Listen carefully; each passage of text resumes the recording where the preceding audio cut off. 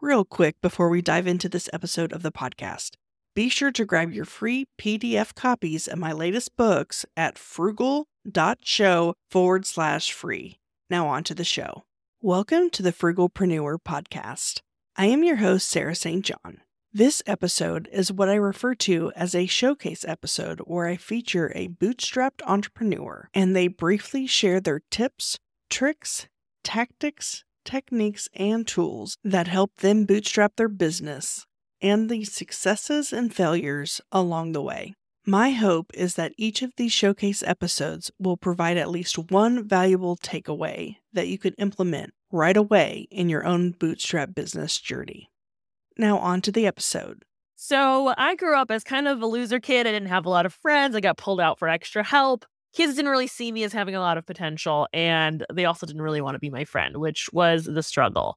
So as I grew older and as the internet became more of the internet than it is today, I started finding my friends on the internet, on an online community on MySpace.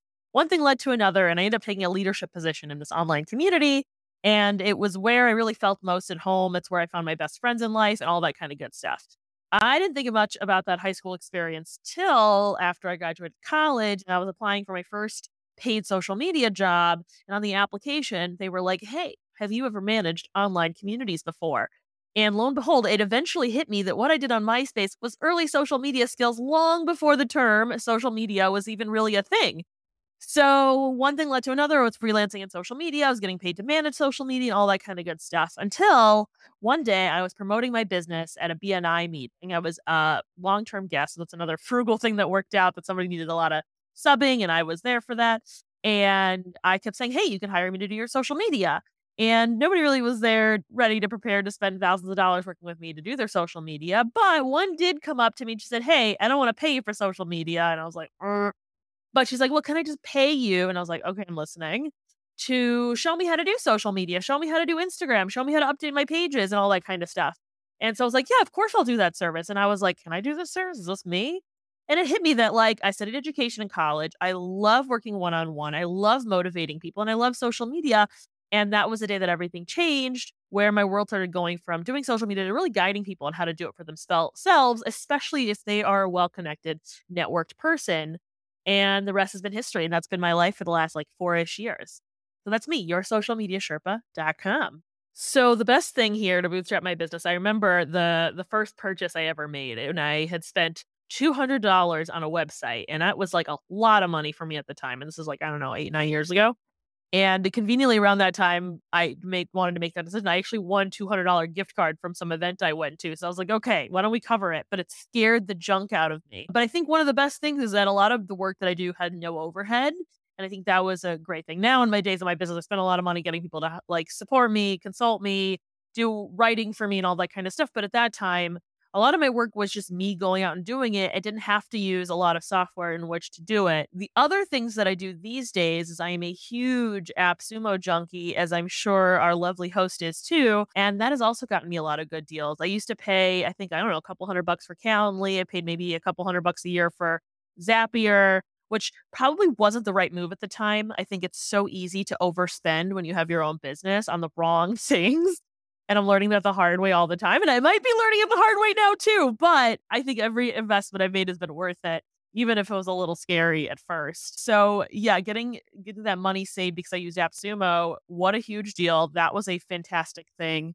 The other thing that I did that was handy is I got people to work for me on fractional things. Like instead of me having a long-term commitment with someone, I'd say, "Hey, let's do a project together. Let's edit a blog together." And getting things done in a small scale, I think eventually help me figure out what I really needed to hire for, but also to really test my chops in terms of working with people that weren't me. So those are a few things I've done to keep an eye out. Oh, and of course, I use Profit First. That has been the biggest game changer. And I just did Mike McAllister's podcast recently. So that's the biggest one. Get that book, read it, and embrace it.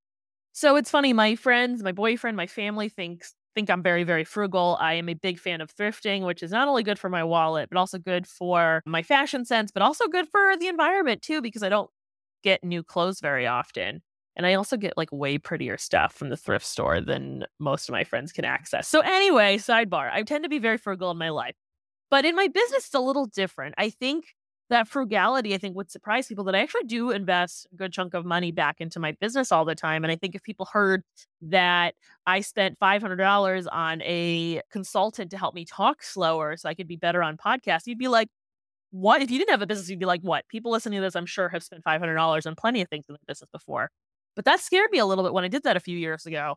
So I think for me, one of the biggest failures I would say is not really paying for the help I needed sooner. I think there was a mentor of mine that I'd wanted to hire for like maybe 2 or 3 years, but I was like, nope, I don't want to spend this much money. And it wasn't even that expensive. And I like put it off and put it off and put it off and put it off. And I'm like, if I would have hired her 3 years ago when that amount of money scared me, I probably would have gotten a lot more answers than me taking my sweet time to do it. I think I'm kind of stubborn in the sense that I like to figure out things on my own as much as possible, which I think is a smart move if you're trying to bootstrap in your thing. Just there's a lot, like even in social media, like you can learn how to do social media without ever paying anybody, without going to school or any of that stuff. So I tend to be on that wagon. And I was like, why are people paying for coaches? You don't need a coach. And then I was like, okay, I've paid for plenty of people now. I have a trainer, I have all that stuff. So I think investing in the people and the right people that ideally fit my budget a little bit, I think, but honestly pays them what they want. I think of the success here is that I've gone out, asked for help, and added services that I've brought on to help me make my life better. And I think they are going to pay off on the whole. And some of them already have. So that's my nugget for you today. This is kind of a big one, and I want this to come off as more supportive and encouraging, but I love to be an earlier client for people. It doesn't always work out perfectly, but I realized that, like, when I was starting my business, my first client paid me like, I don't know, $100. Like, it wasn't a lot of money, but I wanted to give her everything in the world because to me, her saying, hey, I want you to do this for me was one of the most empowering gifts of my life. Like, this woman can call me anytime and I'll tell her whatever she wants because being someone's first customer, one of their earliest customers, there's a relationship there that's probably forged in their memories forever.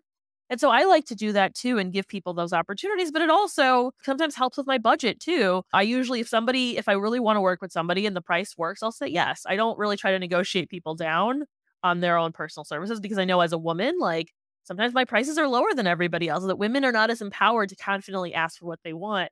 So I will not negotiate down on a woman if I really want to work with her. So people who are newer in their businesses, who are really excited and motivated, I think it's a really great way to really get good quality work, but also like have a lot of room for me to figure stuff out because I don't always know what I want. And this person is going to ask me more questions to help me figure out what it is that I want to do. So I think that's one of my tips and tricks. Like I said, AppSumo is super great. I would say I've used Fiverr a little bit. It's okay. There's another website I use to get help from people called FreeUp, and you're able to find people, but also in English speaking countries. So you can get a whole range of support. So that's another great place I learned to go find affordable help where I can pay people the rates they ask for and get what I really need done, but also get a really great, FreeUp especially, get a great vetted population of freelancers. So those are a few of my nuggets to help you bootstrap your business. I think we need to change the connotation of frugal. I think some people still associate that with being cheap or efficient or negotiating people down on their pricing. And I don't think it has to be that way. I think being frugal means that you're being wise with the choices you make with your money. It means that you are investing in services and people that you appreciate at different levels that, maybe work for you. Maybe you're giving opportunity to some smaller fish that need a little bit of love. So I would say that it's being thoughtful with your money and where you put it and being efficient with it and making more happen with less. I know for me, I don't really even think about it as frugality. I think it's resourceful. I use the resources that are in front of me to make the world around me what I want. So I know I didn't talk much about the work that I do here, but I am yoursocialmediasherpa.com, where I help businesses, especially word of mouth businesses, be unforgettable to their network. And usually in less than 100 days, I want to tell you where your golden opportunities are in your business that you may have missed. I tend to find things like an email list that's underutilized, a LinkedIn network that is primed with ideal clients where you're not posting at all, to having a website that is very SEO strong but has no capture form. These are all examples from past clients that I discovered that were missing in their world. There were really easy fixes to help the people that matter in their network know that you're around and what you do and everything. I usually say the best example, I ask my leads, I was like, well, how are you currently staying in touch with your best customers and referral network and beyond? And then they kind of look at me a little bit puzzled because they're not staying in touch. So a lot of what I do is bridging what you already know about business to what you can do on the internet, and sometimes not even on the internet. Sometimes it's off the internet. And everything I teach my clients can be used from now until forever. So if you want to see my video series that tells you where your next client is coming from, go to my YouTube channel or go to yoursocialmediasherpa.com. It's all public for you to consume. And I'll see you on the web. I hope you enjoyed that episode and were able to take away a valuable nugget of information that you can implement right away in your own business. If you feel your story would be valuable for the listeners of this show, please visit frugal.show/guest. Are you a frugalpreneur looking to connect with like-minded individuals? Join our community on Slack, connect with fellow listeners, share your thoughts on episodes, engage in meaningful discussions, including money-saving tips and entrepreneurial insights, and help shape the future of the Frugalpreneur podcast.